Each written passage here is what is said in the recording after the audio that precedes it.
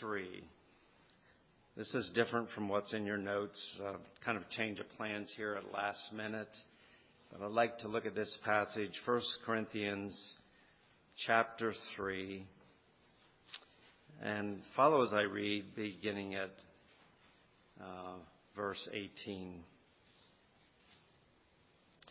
Let no one deceive himself.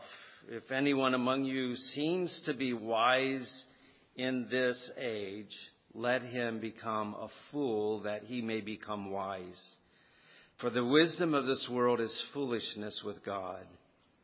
For it is written, He catches the wise in their own craftiness. And again, the Lord knows the thoughts of the wise, that they are futile. Therefore, let no one boast in men. For all things are yours, whether Paul or Apollos or Cephas or the world or life or death or things present or things to come, all are yours. And you are Christ, and Christ is God's. Will you please pray with me? Amen. I decided this morning to change the message that I was going to preach from our series as we've been going through 1 John. And I wanted to preach this message. I did preach it while I was down in Mexico, and I preached it a few years ago here at Bible Chapel. And in light of what the Urban family is going through, and they have been very much on my mind as I was in Mexico and talking with Darla by the phone, I thought it would be good for us here to look at this passage of Scripture that Paul makes this amazing statement. He says that all things are yours. All things are yours. And what we find here is a little treasure chest of some of the blessings that Christ has won for us. And we find many of these in the New Testament, just little glimpses into the vast riches of the blessings that are ours in Christ. We read in Ephesians 1, where Paul says and breaks out in doxology, Blessed be the God and Father of our Lord Jesus Christ, who has blessed us with every spiritual blessing in Christ in the heavenly places. And then as you go through Ephesians 1, it gives us many of those blessings that are given there. So we find a rich deposit there of these blessings that are ours in Christ.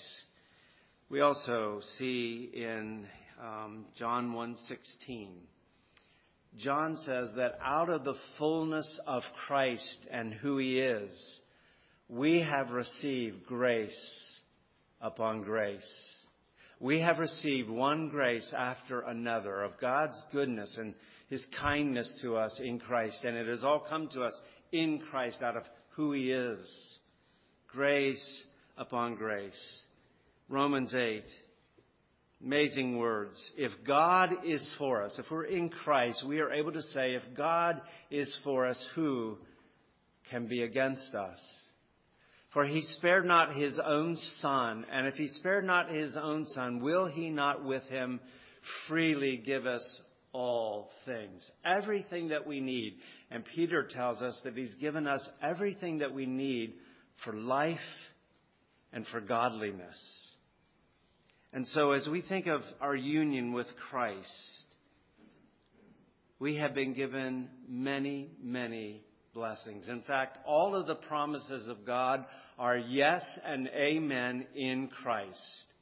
If you are in Christ, and that's descriptive of every believer, if you're a Christian, you are in Christ, you're united to Him, and all the promises of God, all the blessings of God are yes and amen in Him. I've used this illustration many times over the years, but as you know, when I got married, I was in debt. I had just finished seminary, had some debt, and didn't have much to my name. And when I got married to Jackie, she had a brand new sports car. She had money in the bank, and She had a house full of furniture. And so I married up. But when we stood here in this place and we both said, I do, she said, I do to my debts, and I said, I do to her blessings and the things that she had. Suddenly, I was part owner in a new car. And suddenly had all this furniture and some money in the bank. So it was a good deal for me, but not so much for her. And that's the way it is with Christ. Christ has taken our sin debt. He has borne it away as he went to the cross. And he has lavished upon us his righteousness and all the riches and blessings that he's won for us. As we come to this passage in 1 Corinthians 3, here's another little treasure chest of some of those blessings that Christ has given to us. And so here we have just kind of a sampling of some of these gifts that are ours, just a handful of them that are given here. Now, Paul, as he's writing to the Corinthian church, we know it had a lot of problems, a lot of issues. There was kind of a sectarian spirit. I'm of Paul, I'm of Apollos, I'm of Cephas. And there was this division among them. And then there were those who were listening to some of the human wisdom of the day. Men with some oratory skills. And they were being led away by this wisdom that is of this world that Paul speaks about here. And it's foolishness, he said. And as he writes to these believers, he wants to encourage them that what they have in Christ is everything that they need. And here in these two verses, 21 and 22 and 23, I should say, Paul speaks about this blessing that we have, some of these blessings that we have in Christ. Verse 21, don't listen to the wisdom of this world. It's foolishness. And therefore, let no one boast in men. And then he makes this amazing statement, for all things are yours. All things are yours. And so here he kind of unpacks some of those things. First of all the ministers of the gospel are yours. Notice he says, whether Paul or Apollos or Cephas. They were saying, I'm of Paul and I'm a follower of Apollos, or I'm a follower of Cephas. And there was kind of this division among them. And Paul says, don't you know that all of these men are gifts that God has given to you for your benefit and for your good? Ephesians 4 says that when Christ ascended to heaven, he ascended to the right hand of the Father, and then he gave gifts to men.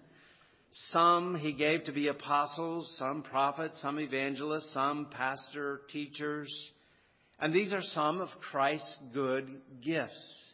As we were at MITC, this is a school that is producing young men to go up into the mountain regions in that area of Mexico to plant churches. And over the last 20 years or so, they have planted over 200 churches. That's why I love this ministry.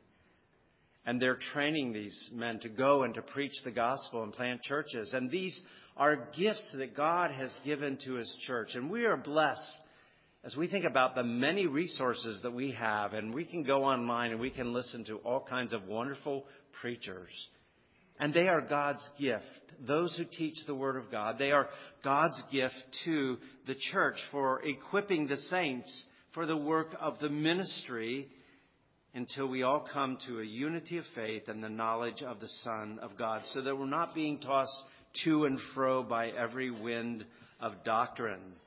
So Paul says, all things are yours. These ministers of the gospel, they're all yours for your good. They have been gifted by Christ to his church. So here's the first thing. All things are yours, those who minister the gospel and spiritual gifts for our good. Secondly, he says here, all things are yours, whether Paul or Apollos or Cephas or the world. Or the world. The world is yours. Now, in what sense is that? Now, sometimes in the Bible, the world is used in an ethical way. It speaks of the world that is in rebellion against God. And we're not to love the world, as we've learned in John. Do not love this world. It is passing away. Don't be conformed to this world, Paul says in Romans 12:2. It's seeking to press you in its ungodly way of thinking and living. Don't allow the world to do that. This isn't the world that he's speaking about here, but I believe it's speaking about the physical world, the universe that God has created. That this world belongs to Christ and it belongs to his people. This world that is under the sway of the wicked one in terms of people that are living in it, but in this physical world that God had made from the beginning to be a blessing to his people, this world belongs to you. And we go back and we read in Genesis 1 that everything that God had made was very good. And that world was a paradise.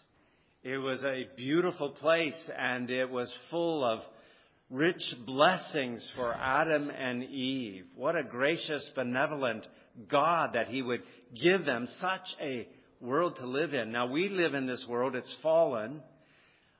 It's certainly not a paradise as what they knew, but there are still many blessings in this world as we live here. But as we think about this world, as we look at what the Bible has to say about it, and our worldview encompasses this truth, that this world is one day going to be redeemed as well. Paul tells us in Romans 8 that this present world is groaning. It is groaning and waiting for the redemption of the sons of God. So this world in which we live, the physical universe, under a curse, but it is groaning. And it is anticipating a day that is going to come when God is going to make all things new. A new world. And Hebrews 1, the apostle tells us that Jesus is the heir of the world. In Romans 8, Paul tells us that we are a joint heir with Jesus Christ. If you are a believer, you are a joint heir with Christ. Think about that. You are the joint heir of the one who is sitting at the right hand of the Father. A joint heir with him. Sometimes we think, boy, it'd be nice to be an heir of somebody that's really rich. Well, you are, if you're a Christian. You are a joint heir with Jesus Christ, and he is the heir of the world. It is his. And there's coming a day when he will make all things new. Psalm 37 says, "Don't fret because of evildoers, nor be envious of workers of iniquity, for they shall soon be cut down like the grass and wither as the green herb. Trust in the Lord, do good, rest in the Lord, and wait patiently on him." And Psalm 37 is a wonderful psalm because it goes on to speak about the hope of the believer. And it says probably a half a dozen times or more that evildoers are going to be cut off. They're going to be cut off from the world, from the new creation that God is going to bring about. And we see this idea throughout the Old Testament for people to be cut off. Adam and Eve were cut off from the garden. You remember that there was an angel that was placed there with a flaming sword so that they cannot go back into paradise. They were cut off from paradise. In the Old Testament, we have various laws that God had given to Israel, and had they broken some of these laws, these high-handed acts of sin against God, there was a punishment for it, and often it was the death penalty. They would be cut off from the people of God. They would be cut off from the land. And Israel themselves had been cut off out of the promised land because of their sin, and they were taken into Babylon and Assyria. And so there is this idea that God will cut off the unbelieving, the evil worker. But in this same chapter, we have this promise that the godly, the believer, will inherit the earth. And Jesus picks up that language, doesn't he, in his Sermon on the Mount. He says that blessed are the meek for what? From Psalm 37, the meek shall inherit the earth. We read in Romans 4 of Abraham. And it says that Abraham was the heir of the world. In the gospel, there is this hope, this eschatological hope that we have, that God is one day going to make all things new. Peter says about that, the scoffers are saying, where's the promise of his coming? Well, Peter says he is going to come. He is going to come. And as he comes, he is going to bring in a new heavens and a new earth in which righteousness dwells. Hard for us to imagine that today, isn't it? A world in which righteousness dwells. That will be the mark of the new heavens and the new earth. Now, how do we get to inherit that with Christ? We get to inherit that because he himself was cut off. We read in Isaiah 53 these words, that he was cut off out of the land of the living, just like a sinner would be cut off from among the people of Israel. Because of their high-handed sin, they were to be cut off. And it says here that he, that is Christ, was cut off out of the land of the living. For the transgression of my people, he was stricken. Think about that. Paradise will be restored, and all who belong to Christ will enter into this new heaven and this new earth that is going to be given to them. And it's only possible because of this one who was cut off out of the land of the living for our sin, for our transgressions, so that we might be made acceptable before a holy God and enter in. I love Revelation 21, where John sees this vision. He sees coming down out of heaven the temple of God as it comes down, and he sees a new heaven and a new earth. And he sees God dwelling in the midst of his people. And it goes on to say there that at this time, there will be no more sin, there will be no more sickness, there will be no more disease, and he will wipe away every tear from every eye. We're going to weep our way into heaven, aren't we? A lot of tears. But there's coming a day when he will wipe away every tear from every eye, and he will make all things new. He will make all things new. So Paul says all things are yours. This world is yours.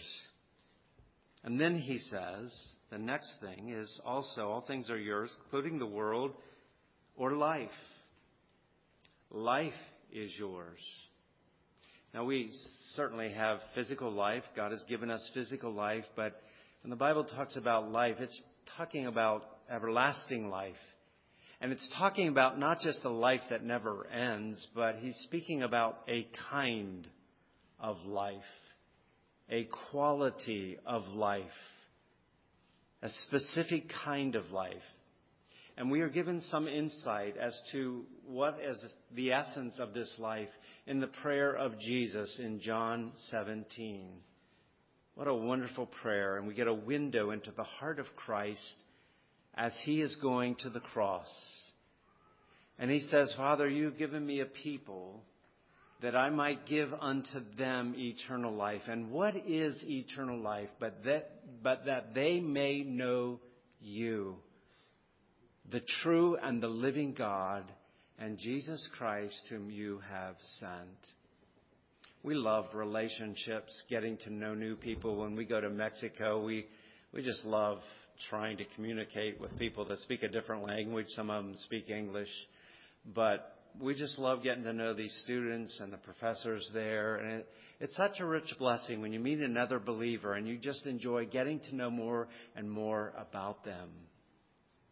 But here is the essence of this life that I think Paul is speaking about here. The essence of this life is knowing God, the greatest and the best of all beings, getting to know him more and more.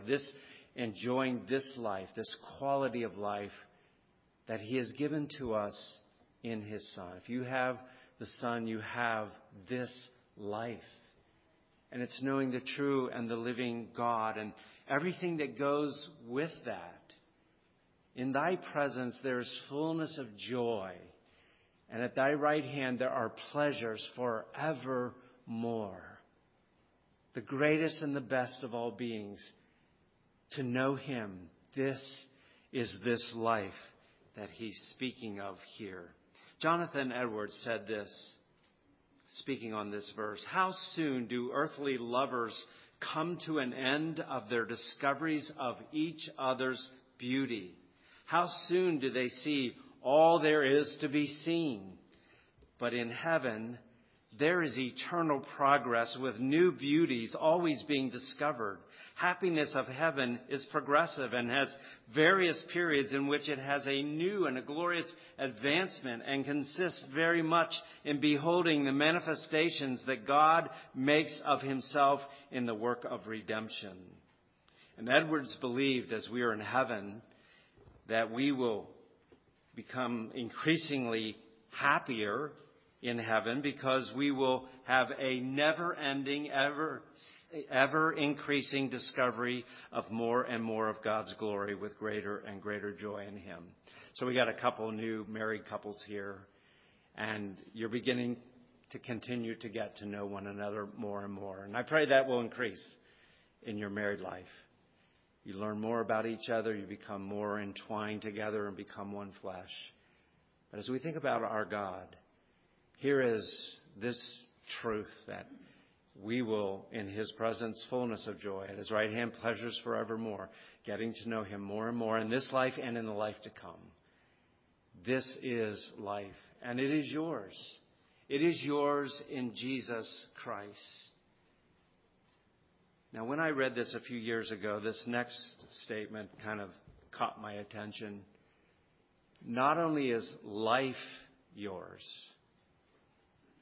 but death is yours. This might seem a little strange to us. Death is ours. All things are yours. Death is yours. Hebrews speaks about death as being the last great enemy that keeps people in fear and in bondage all their lifetime. You think about one of the greatest fears that men and women can have in this world, and it is the fear of death.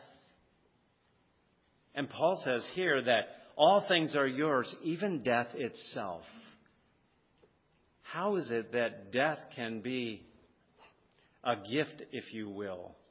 Something that Christ has won for us, that becomes a blessing when death is, in reality, it's an ugly thing. It is hard to watch someone to die, but Paul says, it is yours. Death is a gift that Christ has won for us. That last great enemy has now been made to be a gift that is given to you. Now, how is this so? Well, I want to just suggest a couple of things. First of all, death will bring an end to the struggle that every believer has in this world as he battles against remaining corruption that is in all of us.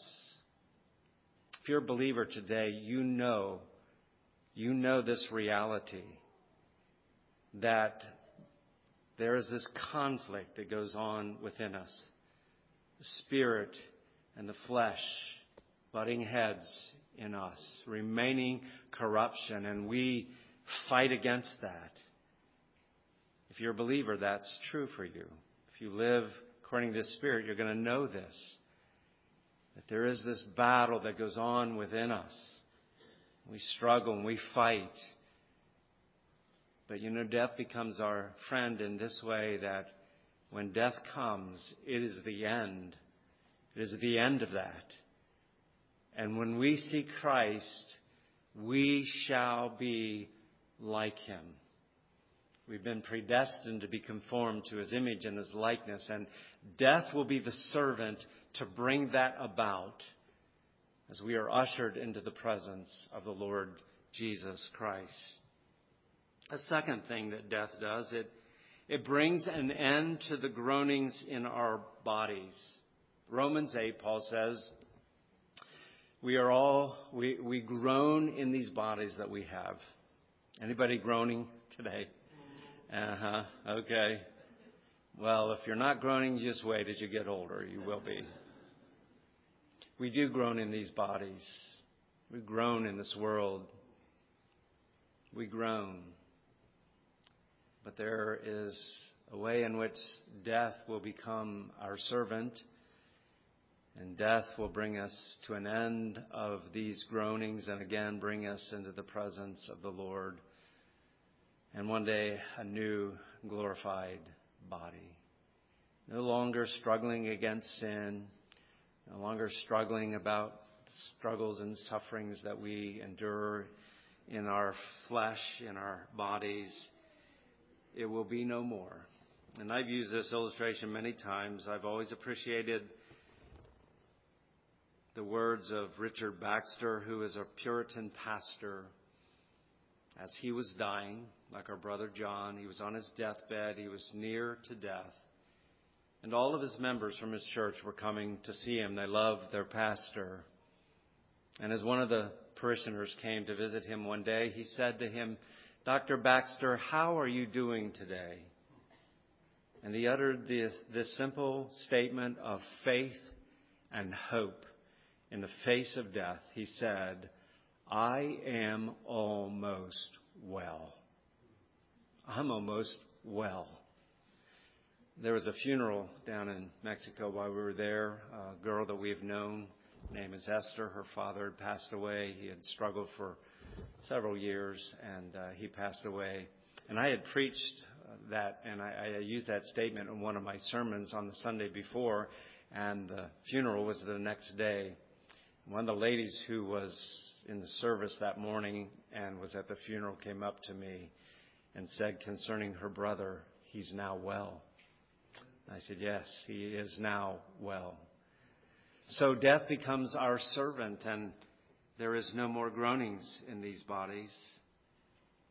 But thirdly, death brings us to God. Precious in the sight of God is the death of his saints. Psalm 23, that is familiar to us, that Ken read for us, speaks about the good shepherd who loves the sheep and cares for them. And even when they walk through the valley of the shadow of death, the psalmist says they need not fear any evil. Why? For thou art with me. Lord, you are with me. Lord Jesus, you are with me. And he ushers us into the very presence of his Father. And so this gospel is a gospel that takes death and makes it to be our servant. This death and sin that had the power to damn us, to send us to an eternal hell that we deserve, has by the grace of God been turned to be our servant. And it is no longer our dreaded enemy. So Paul can say, for me to live is Christ and to die is what? It is gain. What a perspective. It is gain. For me to live is Christ and to die is gain. And he said, I'm hard pressed between the two. I want to stay and minister, but also have a desire to part and be with the Lord. He says to the Corinthians that we are confident of this. There are things as believers that we are confident of. We are confident that to be absent from the body is to be at home with the Lord. This is our hope today for our brother John. As his life is ebbing away, to be absent from the body is to be immediately at home with the Lord. In some ways we ought to be jealous of John. What an amazing transformation. What an amazing change in a moment of time. Absent from the body, at home with the Lord. John Gill said, their own death is a blessing to them. The sting is taken away by Christ. The curse is removed. It is no penal evil to them. It's no judgment or condemnation to them. Rather, death is a deliverance of them from all sorrows and troubles of this life, and is their passage into endless glory and happiness. No guilt in life, no fear in death. This is the power of Christ in me. From life's first cry to final breath, Jesus commands my destiny. Amazingly enough, all things are yours, including death itself. This last great enemy has been made a servant by the work of Christ for his people, a servant to serve them in these and other ways. Paul goes on to talk about things present or things to come. Things in this present life, our present day, or our tomorrows. All things are yours.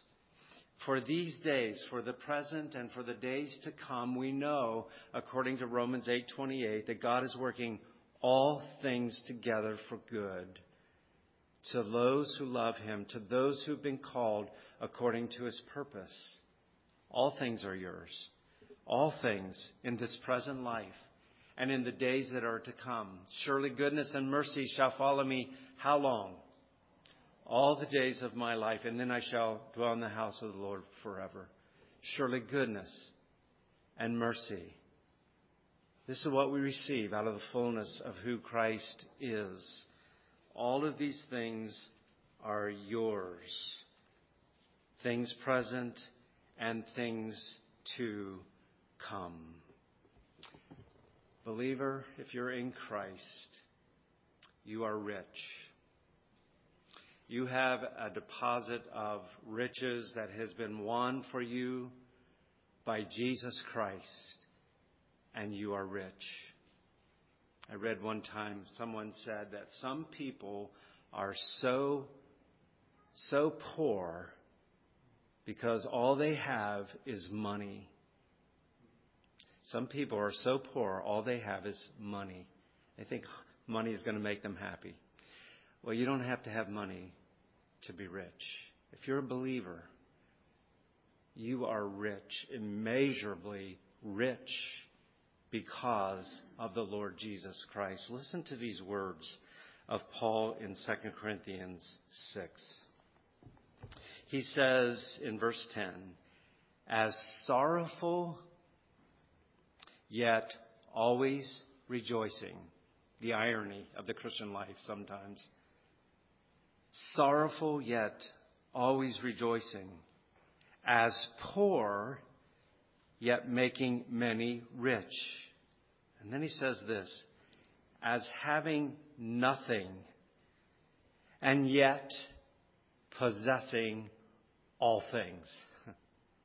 Possessing all things that are ours in Christ. We belong to this God, the greatest and the best of all beings. And he has poured out his riches to us in Jesus Christ. Today, as we conclude here, may we rejoice in the riches that are ours in Christ. God forbid that we complain, that we murmur. But may we bless the Lord. May we bless the Lord and forget none of these blessings and many others that he's given to us. As we close, if you're here today,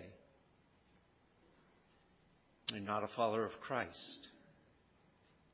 You're not one who has repented and turned from your sins and put your faith completely in Jesus Christ as a Savior to save you as a sinner. These are not yours.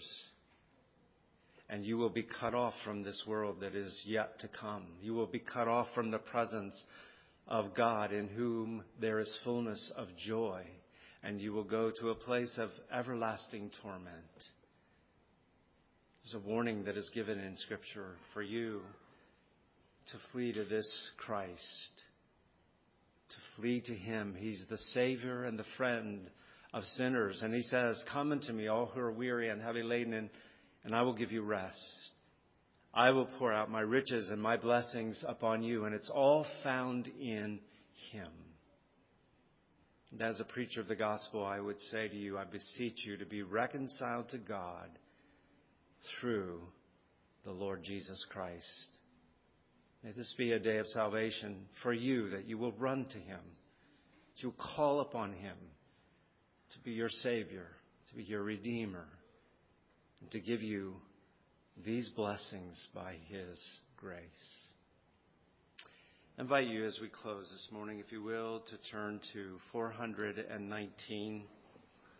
As we think of our brother John, as we think of this passage of Scripture that reminds us of these many blessings that are ours in Jesus Christ, especially that death has been made to be our servant, we are able to have hope in the midst of even facing death, and as we live in this fallen world. So let's stand together, and may we make this a prayer for ourselves as well as for our brother John and his family together today.